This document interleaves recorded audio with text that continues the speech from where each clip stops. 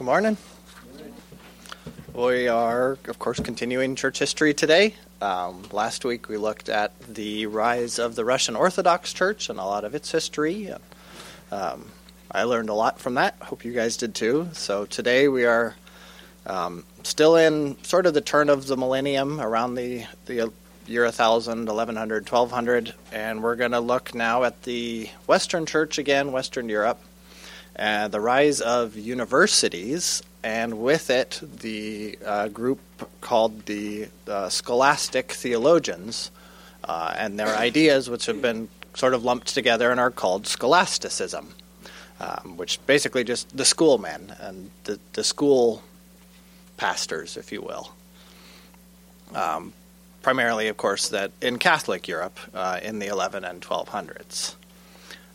So starting off, we'll look at universities. We'll talk about some of the theology that was developed by the scholastics, and then we'll look at a few of these individuals who were more influential in their lives and their contributions. So universities, the idea for them actually came from the Muslim world. Their influence is still seen today, in fact. When we write our numbers down, we don't write with Roman numerals, we write with Arabic numerals. And that comes from Arabic universities, Muslim universities, and how they influenced the Western universities and got passed on to us today. A lot of their ideas and developments in medicine, science, math, and philosophy were also passed down. I know we all love algebra. That came from the Arabics. We have them to thank for that. If you remember when we were looking at the Third Crusade, we talked about the Muslim general. His name was Saladin, and I mentioned that he really wasn't a man of war. He valued culture and science and technology, and it was that attitude that prevailed in this time period in the Muslim world and led to them in the 900s especially developing universities and advancing in knowledge.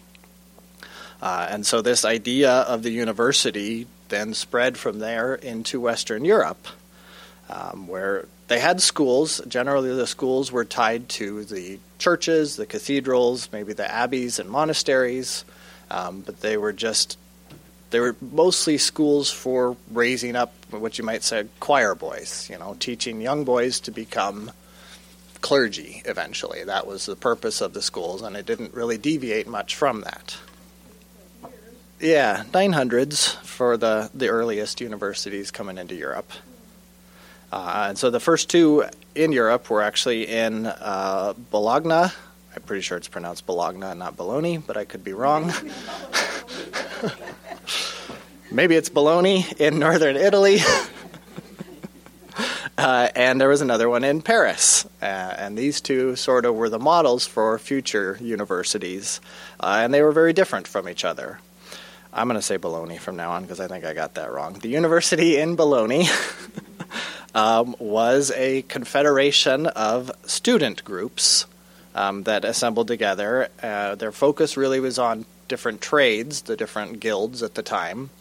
And so the student groups were the authority of the university, and they hired and fired the teachers. And the staff, they set the prices for attendance, and they controlled the policies of the university there.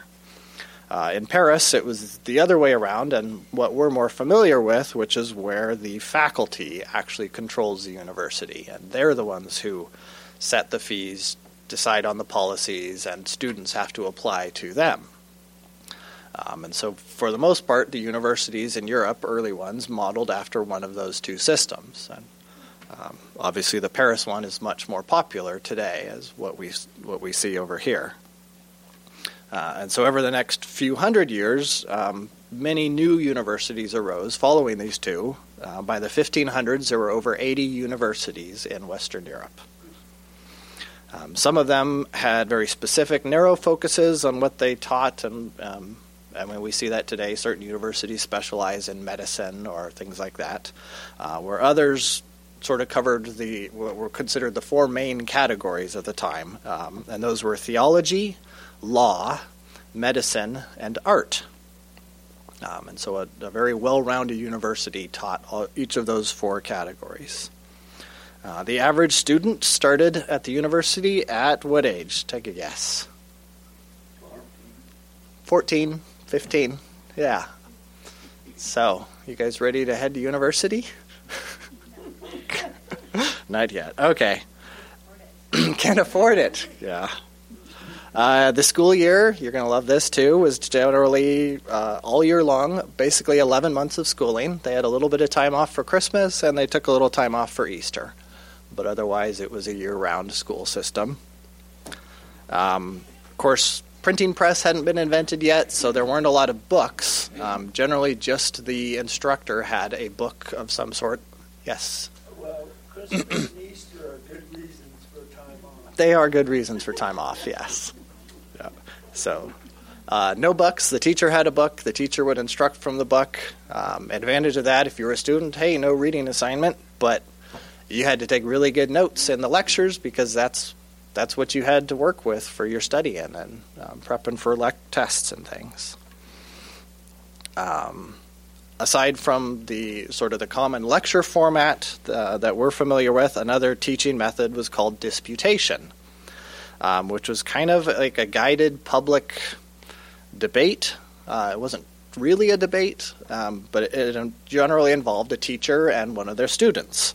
And so the teacher would present some kind of a situation in which there might be a dilemma, multiple sides to an argument that could be presented, and the teacher would actually explain that there were two sides to this argument, and then the student's responsibility was to go into both sides of the argument. So play the advocate for one and the devil's advocate, as we call it, for other, and actually try to defend both sides of the argument while the teacher questioned them on this defense. The purpose wasn't so much to solve the dilemma as it was to teach the student how to consider both sides, reason through things. Of course, they didn't have a book, so they were having to do this defending from their knowledge, from what they had already learned in class. So it was a good way to get people thinking logically, learning how to apply and use and debate what they had learned in their studies. I think it'd be a great thing to see come back in some extent today. So they did also have public debates, in which case somebody would actually present a case that they were going to defend, and it was sort of an open-ended. I don't know if you've seen the meme where the guy's sitting there in the banner and it says, I believe in this, convince me otherwise, or something like that. It was kind of that kind of thing. Somebody would, I'm presenting my case for this, and anybody who wants to can engage me and debate me on this topic. And so that also happened at this time period.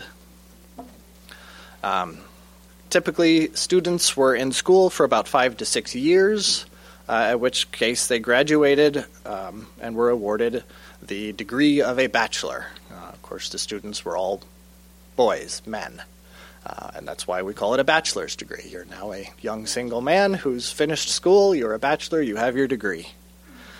They did have advanced degrees, both master's and doctorate level, but those took a much longer period of time to get. For example, a doctorate in theology generally took 14 years of school to acquire. You needed at least a master's, as is still pretty common in order to teach at universities. Still not much of a school system for them yet, unless you went to the higher education. Yeah, I think by and large they were still following the trades of their fathers, or that kind of thing. How is they able to go? The church was. These were still all tied to various universities. There was, the university in Paris was tied to Notre Dame Cathedral, things like that. So the church was funding university. So the elite kids would like to go to school. Church, no. And so with the growth of the university, and one of the topics at university being theology, kind of the main topic at this point, it began to shift where the influential center of doctrine was, out from the monasteries, because we've seen a lot of, some great speaker at a monastery and their ideas become what's commonly accepted. Now it's coming out of the universities and these teacher theologians. And so the pursuit of theology goes from being primarily a spiritual discipline to now very much so an intellectual idea. And so on one hand, this is beneficial to theology because it sort of opens up a lot more interest and energy into fleshing out more of our doctrines. We're going to see systematic theology get developed through this.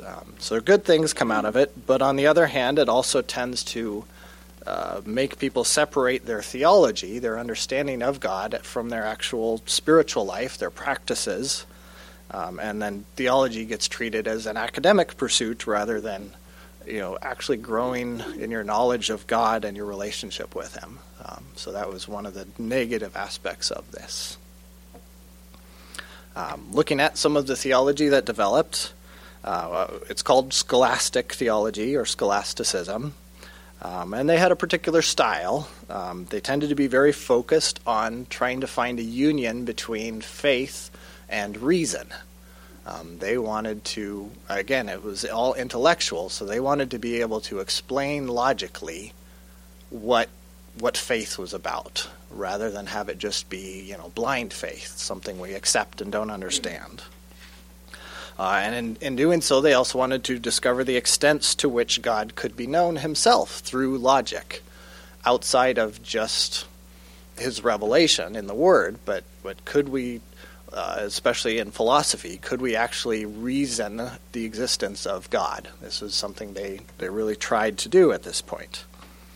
And then if reason failed to fully explain something, did the conclusions of reason at least not contradict what Scripture presented? These were all different things that they were looking at in their studies. And then, of course, if there did appear to be a contradiction, how do we reconcile that? How do we handle, in our time, how do we handle the Big Bang Theory with the creation theory? And, people present evidence for millions of years old stuff. And, they weren't dealing with that at the time, but they had their own things, a lot of it coming from philosophy. And so they tended to come to many different conclusions,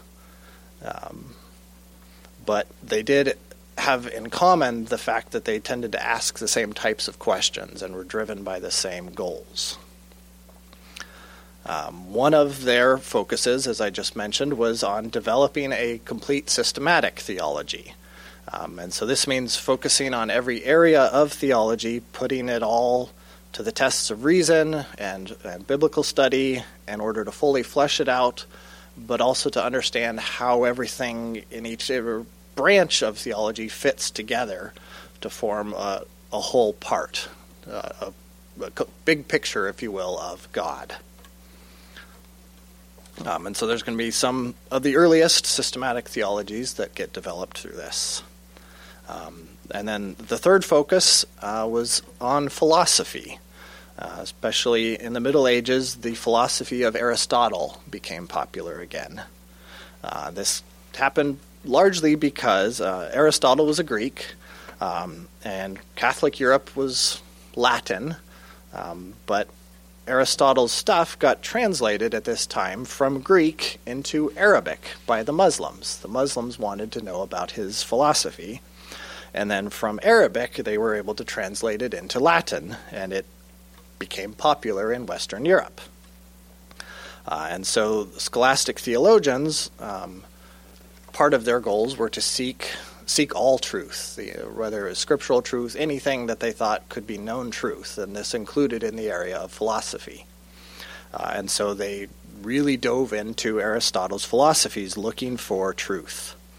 And in doing so, this is where we actually see a lot of division between theologians, because Aristotle's teachings aren't scripture. And it's easy to come to a lot of different conclusions and accept and reject pieces of it. And so in the teachings of Aristotle, we see the Catholic Europe discover a philosophical explanation for everything that had been developed fully apart from the Bible. So we have biblical explanation for everything, and now completely separate for that, Aristotle had an explanation. And they liked that they had an alternate view of reality, if you will, to compare and contrast to what Scripture presented and try to find a harmony there. And especially because, as I mentioned, they liked logic, they liked reason, and that's what Aristotle's stuff was based off of, was coming to, tracing a thought train until you came to a logical conclusion. His ideas frequently contradicted what was taught in Scripture, and so they were often battled by the church. Where we had the scholastics kind of diving into them, we had the church proper saying, no, we need to ban Aristotle's teachings and things. And initially that started to work, and his stuff sort of fell by the wayside. In fact, even some people embracing his stuff were labeled as heretics and got run out of the church. One of the reasons was because Middle Ages Catholic Christianity tended to be influenced by the older teachings of Plato as a philosopher, which were because St. Augustine had been pretty interested in Plato, and that had influenced his writings, which influenced most of the Middle Ages church. And so with Aristotle's teaching, the church tried to suppress Aristotle's stuff because they liked Plato's ideas, and they didn't always see eye to eye either. But over time, the balance of what was popular shifted from Plato's stuff to Aristotle's, despite the church trying to suppress it. And with this shift to Aristotle's philosophy, the church went from trying to ban it to trying to figure out how to reconcile his philosophy with the Scripture, in the same type of way that we try to reconcile, what modern science teaches or comes up with for theories with what we see in Scripture, for example, with creation. So that sort of sums up what these guys focused on in a large part.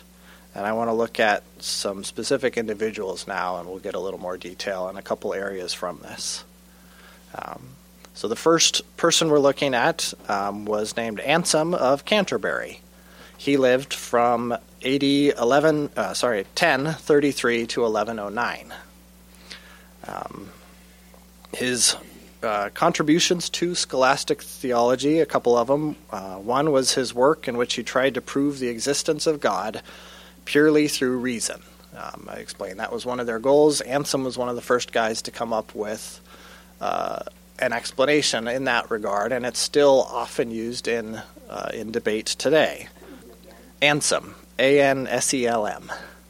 I think the L is kind of silent. Anselm. He's from Canterbury. Anselm of Canterbury. Yeah.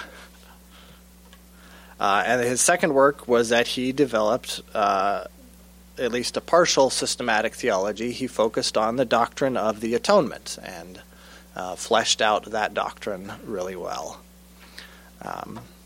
So looking at his two contributions there, his argument for the existence of God, to kind of put it in a quick nutshell for you guys, is that somewhere some being must be the most perfect being. Some people are more perfect than others. Nobody's perfect. But he said, well, somebody somewhere must be the most perfect, whether they're completely perfect or not. And so that most perfect person must be God, because if God doesn't exist, he wouldn't be the most perfect being, but there has to be a most perfect being, so it has to be God. You track that? Got it. All right. So there's a God. We're all agreed on that. Thanks, Anselm. Similar types of thinking have been presented by other philosophers. Another one I've heard more recently kind of goes the same line of thinking, but instead of focusing on the most perfect, it's looking at there must be a most powerful being. Whoever's the most powerful being in the universe must be God, because they're more powerful than anyone else. Therefore, there's a God. So, kind of the weird pursuit that these guys are trying to explain God in this way. And then, as I mentioned, one of his really influential works was his systematic theology of the doctrine of atonement. In it, he rejected the idea that was pretty popular in the church at that time, which is that Christ's death on the cross the purpose of it was to pay a ransom to Satan to free sinners from Satan's possession. Anselm argued that, no, Satan actually has no claim on the human race. He loves to see us fall, but that doesn't make us belong to him. Rather, Christ's ransom was paid to God the Father, because man's sin is an affront to God's holiness.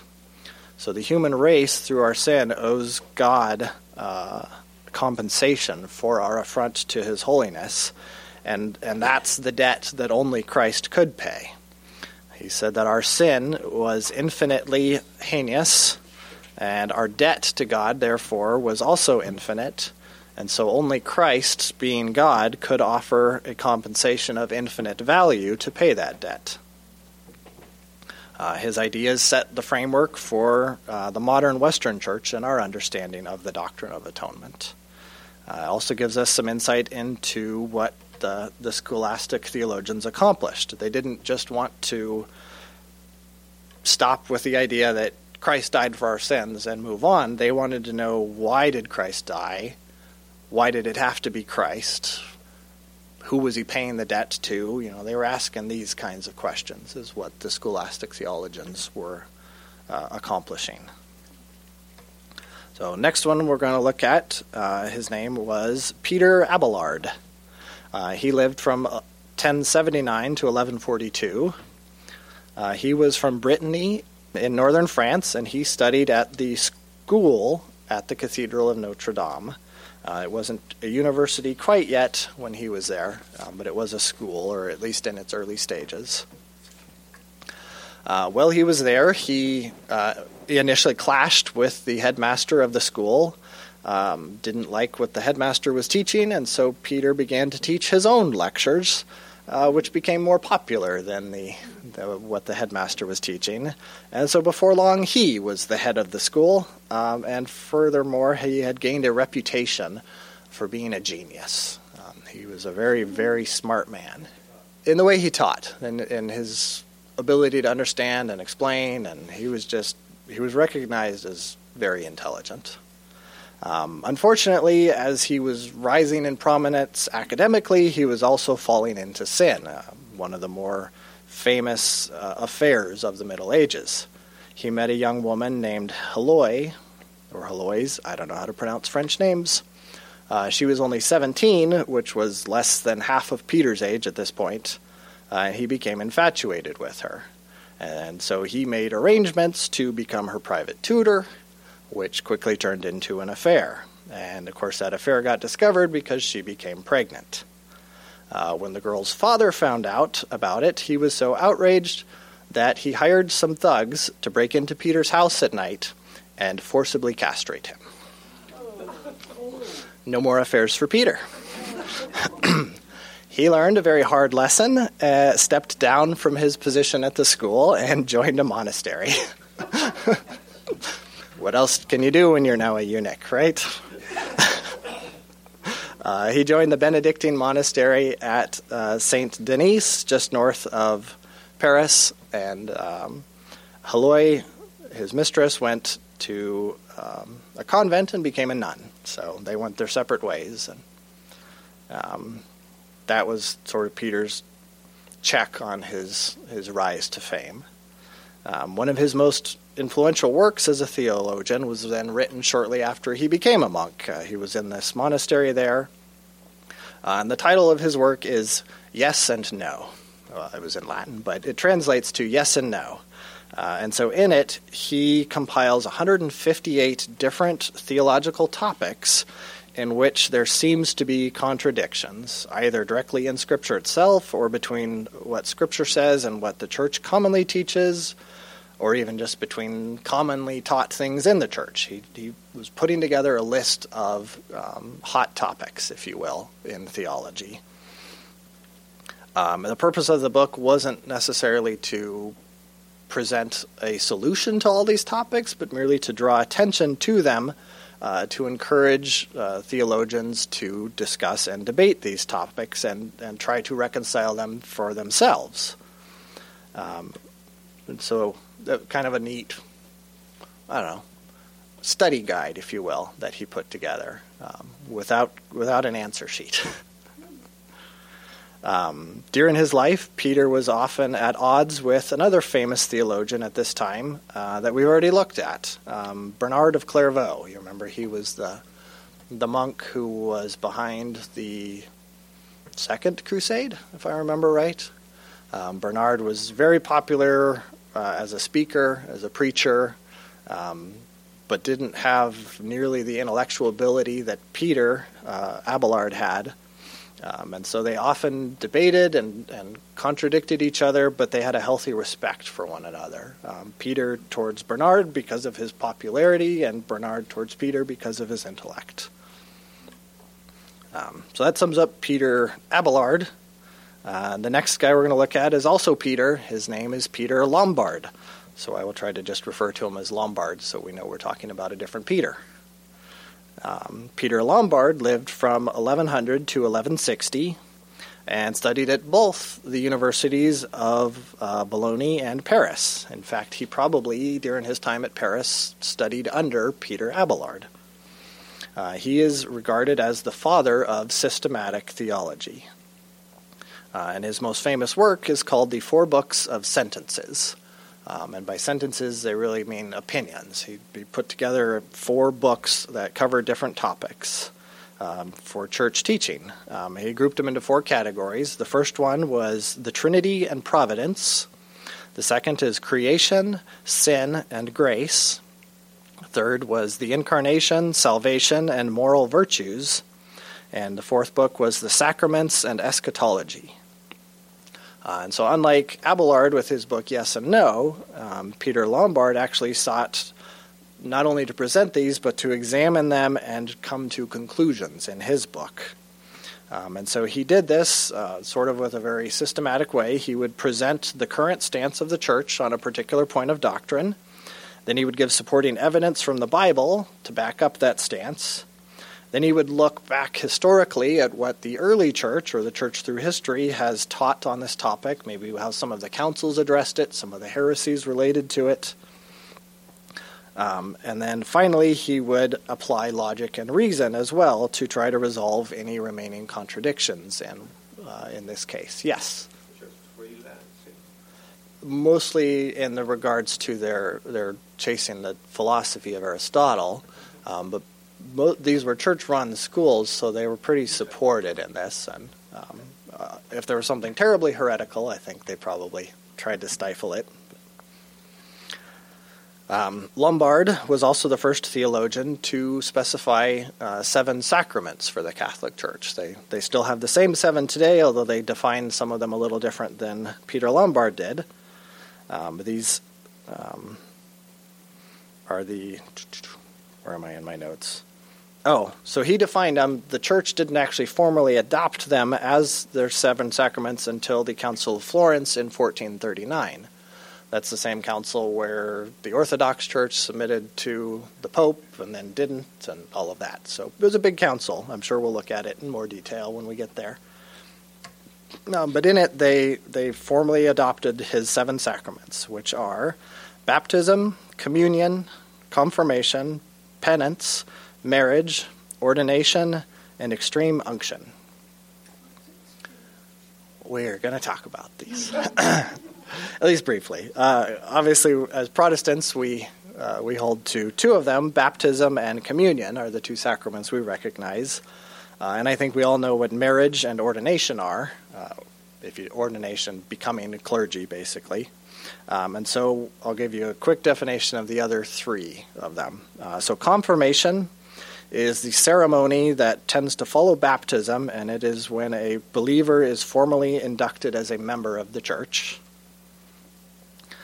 Penance involves the confession of sin, the absolution of guilt by the priest, and then some type of a discipline is assigned by the priest to match the measure of the sin. There are some differences between the Catholic Church's understanding of these practices today and what Lombard taught, particularly regarding the absolution.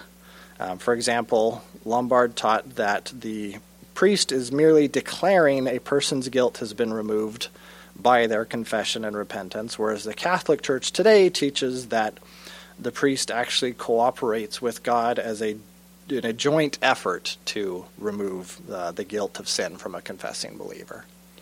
So God can't do it by himself. It's also got to involve the priest. Lombard, I think, wasn't terribly wrong in his understanding of it. It's not something we practice today, but I also don't think Lombard's version was heresy. Did I skip extreme unction? I did skip extreme unction. I'm sorry, Jackie. Extreme unction is the anointing that occurs on a person's deathbed to prepare them for death. Generally just some oil and a last chance to confess any sins and make sure they're going up, not down. All right. So Lombard, when he presented these sacraments, was also one of the earliest in the church to teach that these sacraments are the method by which God's grace is applied to the sinner, not just a sign of God's grace. But he taught that you need the sacrament to happen to receive grace. Prior to that, they sort of thought, well, God's grace happens, and the sacrament is just a sign of it. I think we share that in communion as an easy way of seeing it, or baptism, right? It's a sign of our repentance. It's a sign of Christ's death. It's not like if we don't do it, you aren't saved or you aren't forgiven that week or things like that. And so Lombard shifts the Catholic Church kind of the wrong way on that one. And this idea gets developed further then into this understanding that if you perform the sacrament correctly, it automatically conveys grace. Like that part happens as long as the procedure gets done right, even if the priest who performs the sacrament turns out to have been unfit. The church sort of had to adopt that idea because a lot of their priests proved to be very unfit for performing the sacrament.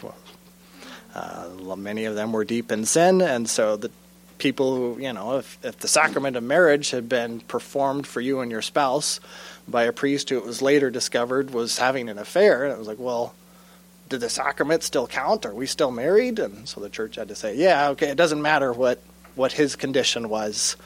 The sacrament was done according to our procedures, so it counts.